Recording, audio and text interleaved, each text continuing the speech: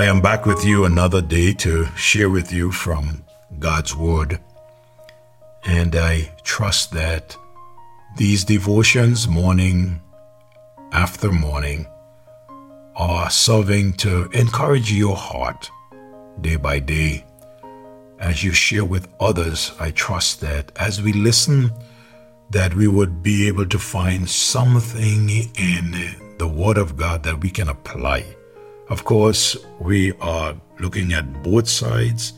We are looking at Sanballat and his crew on the negative side against Nehemiah and the people that are building the wall on the positive side. So Sanballat and his crew, they are trying to discourage the people, even to the point now where they're almost done building the walls. They're almost finished.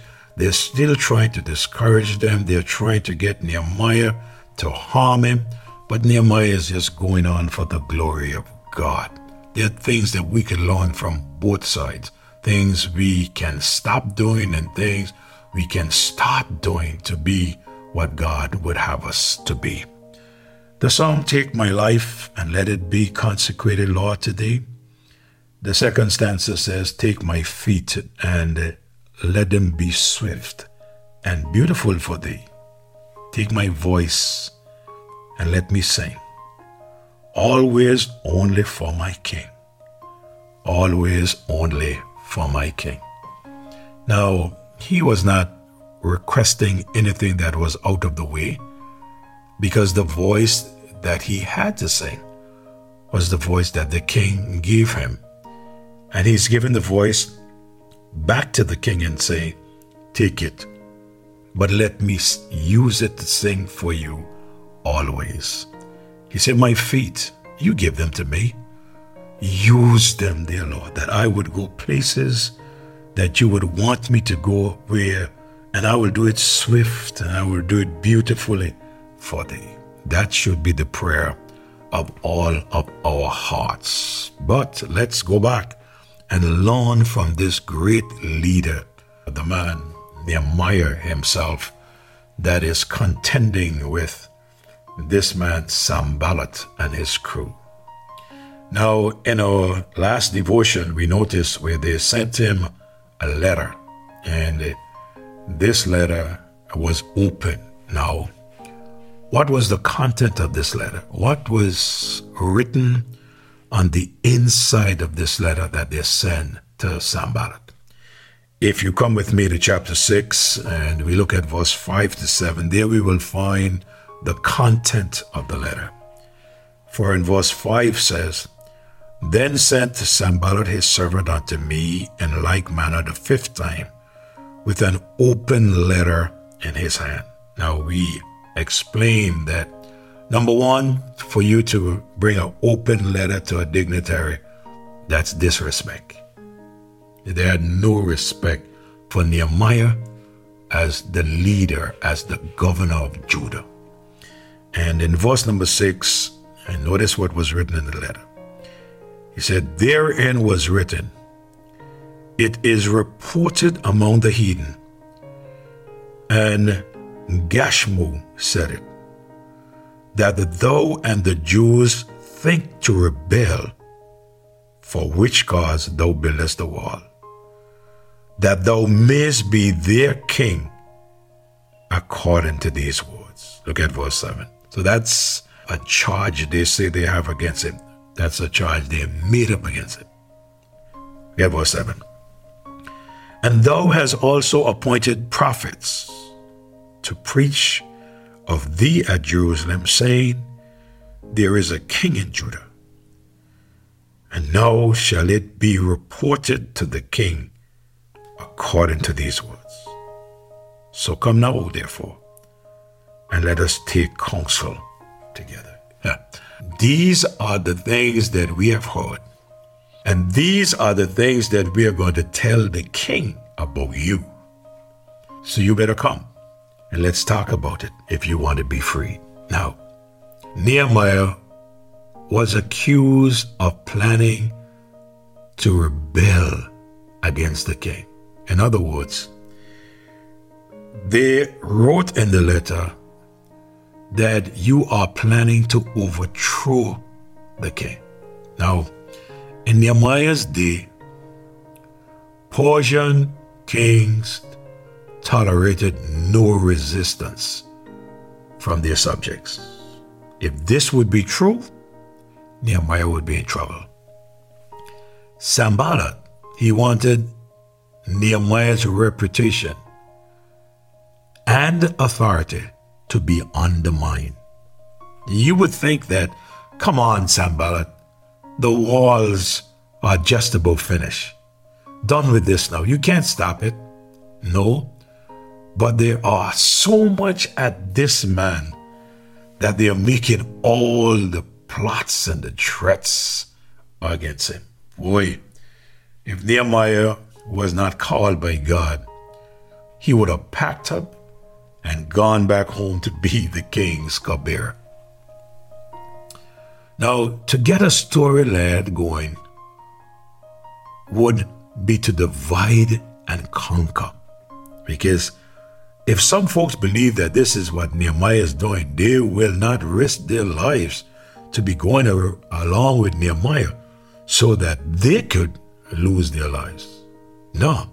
So there are some folks that would believe it, and some folks will not believe it. And in this way, he will be able to divide the group. And if he divide the group, some will come on his side. If he divide them, he will conquer. The work that they were doing would stop, and he would conquer. Then he was accused also of having prophets to announce that there is a new king. What? Yeah. He was accused that he, Nehemiah, put up prophets, he said in verse number 7, and thou hast also appointed prophets. Thou, here is Nehemiah, you have also appointed prophets to do what? To preach of thee, of you, Nehemiah, at Jerusalem, and what they should say, saying, there is a king in Judah. Now, notice who is saying this.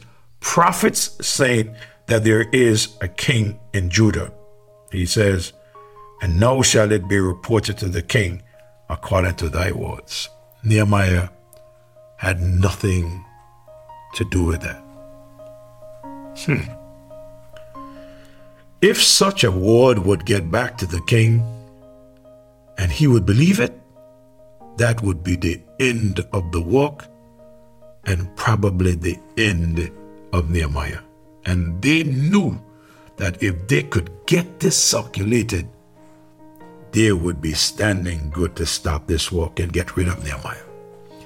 Now, when I look at verse 8 and verse 9, let me hurriedly and share with you what was Nehemiah's response when they said that. Look at verse 8.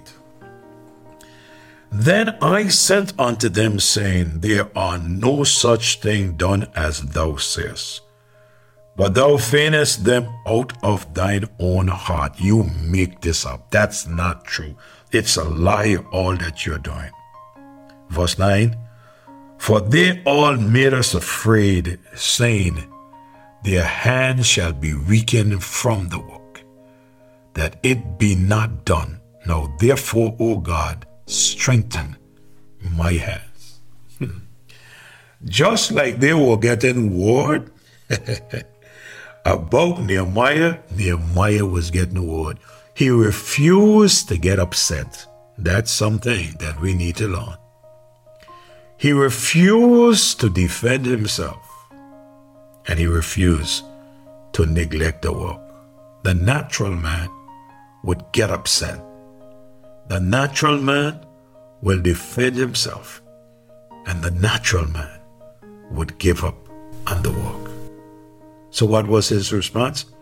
He simply just denied the report. He says, not true. This is something you made up in your own hearts. You just make that up. It is not true. But Nehemiah did something else. As we come to verse 9, listen to these words. Now therefore, O God, strengthen my hands. Nehemiah called on God. He prayed to God and asked God to strengthen his hands so that he could complete the work. I could only imagine all that was going on around him. But he kept focused because he wanted to see the work of God completed. If God called you to do a work, whatever it is, to be a husband, to be a wife, to be a pastor, to take a job, whatever God called you to do, just do your best. And regardless to what others will try to do to stop you from doing the work of God, remember who you are serving. Our Father, thank you for strengthening Nehemiah. And for those who need to be strengthened today, may you strengthen them also to go on doing the work of the Lord. In Jesus' name I pray. Amen. Hey folks, time is up. I will see you next morning. But before I go, I remind you, please remember your friend and loved one to share.